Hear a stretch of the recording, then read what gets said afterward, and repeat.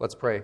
Gracious God, may the words of my mouth and the meditations of our hearts be acceptable unto you, our rock and our Redeemer. Amen.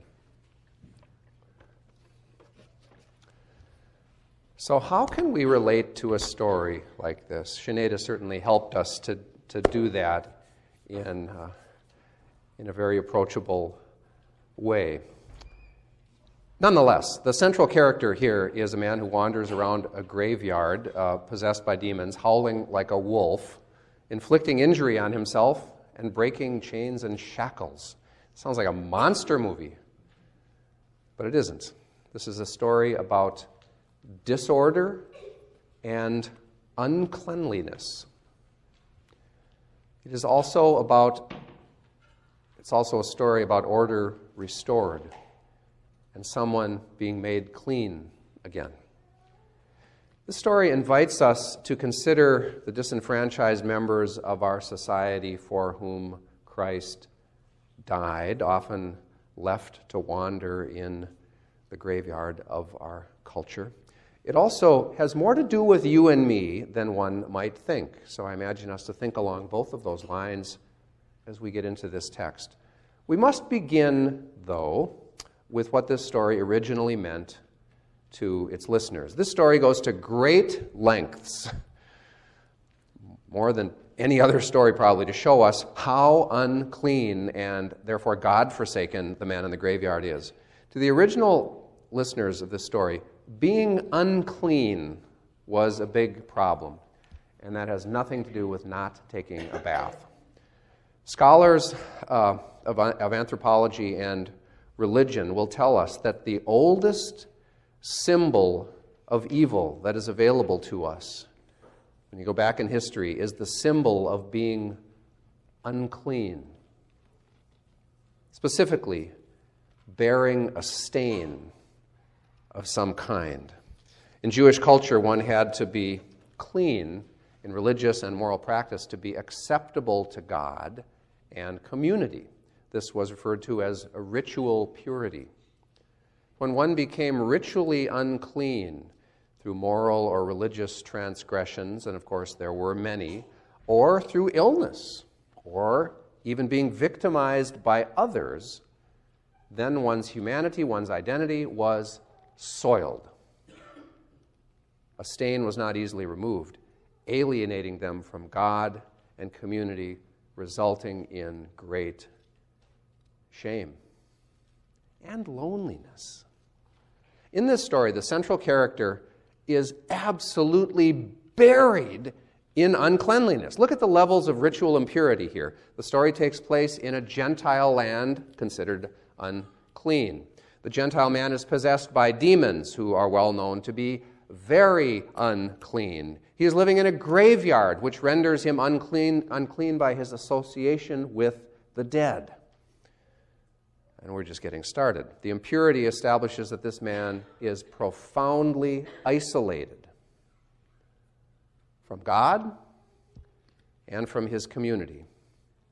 A community that clearly and understandably has banished this man to loneliness in the graveyard out of disgust and fear. I'd be afraid if I lived in that town. How about you? This is also a story about chaos and disorder. In addition to a stain, one of the other oldest symbols of sin and evil is chaos. Since antiquity, the sea has been a symbol of evil because it was viewed as capable of great chaos. Just think of a storm at sea. Such a storm destroys all kinds of things people have built and plans too. It is no accident that the demons in our story today end up in the sea, where they belong. Like a ship tossed about at a storm and sea. The man in our story today is possessed by thousands of demons, pulling the man every which way, leaving him to wander aimlessly in the graveyard with no purpose, howling at the moon. Again, there's no purpose to this man's life.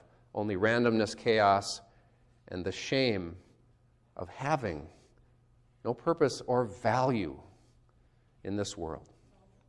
So the man possessed by Legion today is just a pathetic, horrible example, or a really good example, of both symbols of evil, chaos and uncleanliness.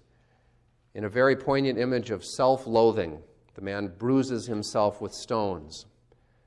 We might be tempted to think this man is like a wild animal, but a wild animal typically doesn't do that sort of thing. Only a person who's living with deep shame, the shame of being profoundly unclean. So, this glimpse of a broken humanity is kind of heartbreaking, and it is why the man in the graveyard is not really a monster at all, but a lost person for whom Jesus came, lived, and died, and restored, as Sinead pointed out. God, through Jesus, enters into the many layers of unclean to make this man clean. He drives out the chaos and reestablishes order and purpose in this man's life by sending the demons into the pigs. This does not seem fair to the pigs or the owners of the pigs, who are driven by sudden madness over the cliff, literally into the sea to drown. But again, to the mind of an ancient Palestinian, Legion belonged in the sea, how they understood things. Now, we don't know what led to this man ending up in such dire circumstances. But when he meets Jesus, we learn that this man's core relationships are restored, namely with God and community. And the restored man has purpose again, namely, what? Did you get that from the story? Tell others what Jesus has done for you. In other words, there's reason to hope. There's a healing force and person out there. And isn't that a relevant purpose always for us? Because sometimes this world is kind of a hopeless place and needs hope. Anyway,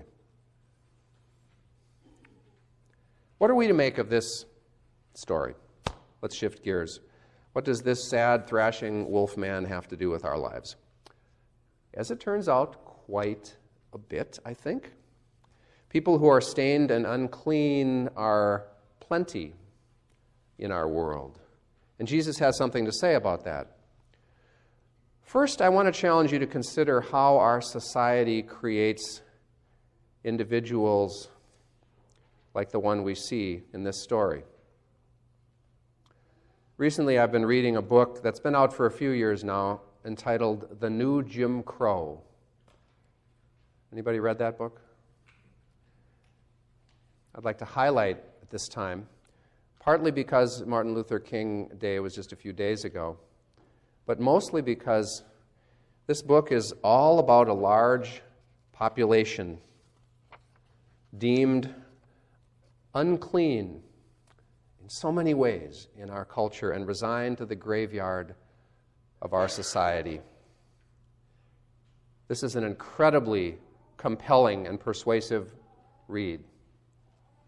The basic thesis is this: the nationwide war on drugs in America, going all the way back to the 1980s and continuing into the present day, has produced a devastating mass incarceration of African Americans and, to a lesser extent, the Latino population. White people have been mostly unaffected by the aforementioned war on drugs. Now, one might say, well, crime is more prevalent in certain ethnic and socioeconomic groups, after all. No. It's actually not true. Statistics are clear. Here's the catch. Statistics show that the selling and using of illegal drugs on a per capita basis is relatively equal among all ethnic groups and socioeconomic classes. And yet our prisons, the majority in our prisons are of African American descent. In the war on drugs, black communities have been systematically targeted for a whole host of reasons. We call this in Christian thinking institutional sin that's way bigger than the will of any individual, but it's sin that's embedded right there in society. Black communities systematically targeted for a whole host of reasons, can't go into it now, while much larger numbers of offenders in white communities are largely ignored. The result is that as a nation we have far and away, it's not even close, the highest incarceration rate in the world, largely for nonviolent crimes committed by a certain race of people. And this mass incarceration of African Americans has destroyed or severely damaged many of their communities and kept large numbers of black people in a separate world from that of white America, denying them the fruits and benefits of society, much like the Jim Crow era did hundreds of years ago. Okay, I told you this would be challenging, but it's important. Here's the unclean part. Once a black person has been convicted of possession of an illegal drug, the system conspires to make sure that person is stained for life. So first they must serve time, and in a majority of cases it is for a nonviolent crime of possession of a drug or selling. Other countries, by the way, don't generally incarcerate for nonviolent crimes. And when they do for something like marijuana, it's no more than maybe a 1-year sentence.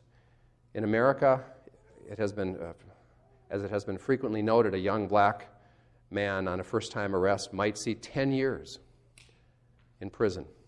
Eventually, they get out of prison, they must look for a job, but they must do so with the permanent stain of felon. Well, what happens then? Very few employers will hire a felon, nor can a felon vote or serve on a jury. So how does a young black male who made a mistake make something of his life when he can't get a job and is seemingly banned from participation in society? He's been stained for life, stained as a criminal. And this often becomes a self-perpetuating cycle of dwindling options that destroys lives and communities. You wonder where the violence comes from? Indeed, some communities become far too much like graveyards. Now, there's complicity all over the place here, and certainly it's not to let anyone off the hook, least of all members of that community. There's something bigger going on. Jesus is all about making people clean again so they can join the workforce and raise families. God calls us to join him in that work of racial justice, of faith active in love. What does that look like for we who partner with God in the world to give life to our neighbor? To see the humanity that is in those individuals and to coax that forward by the power, the healing power of Christ. How about our neighbors across the river in North Minneapolis? Eventually, this means working to dismantle the institutionalized bias that targets certain people but not others. Important work. But in the meantime, there are other things that can happen. My previous congregation, we experienced a grassroots movement of people who linked with Parenting with Purpose, a program in the inner city that links people in sometimes white suburban congregations with families where a parent is in prison, usually the dad. And they will drive that family to the prison to visit the parent, pray with them, spend time with them. We are now, as a congregation, just about ready to join in a process called Partnership for Missional Church. And with that partnership, there will be other churches participating with us, including some African American churches and at least one from across the river. There's an opportunity for relationship building and justice making. Who are others in our midst who suffer from being unclean? This is a text that invites you to bring something to it. Who do you identify? Who do you see as you reflect on this? Are you sufficiently challenged? Okay, I want to finish by just personalizing this a little bit more, just to look at another way of looking at this whole unclean business, and look at very subtle ways that we wrestle with being unclean. I've worked over the years with parents who want their kids to have faith. But if the suggestion is made that they pray with their kids or open up their Bibles with them, there is often hesitation. Why do you think that is so? Well, I don't know how to pray well enough. I can't do that. I can't pray in front of my kids. Or, I don't know the Bible well enough. What if my son asks me a question and I don't know the answer? God forbid. Or maybe I'm not a good enough Christian to offer anything to anyone. It's better if I keep my mouth shut. The stain of not being good enough or knowledgeable enough of a Christian. What is unspoken here is clear. Either I'm not close to God or God's not close to me. I'm just an average schmo. It should encourage you to know that God has come near to you and has no plans to leave your side in the midst of whatever uncleanliness you live. God's love for you is not based on your skill or knowledge or the mistakes you've made, but on how much you matter to God.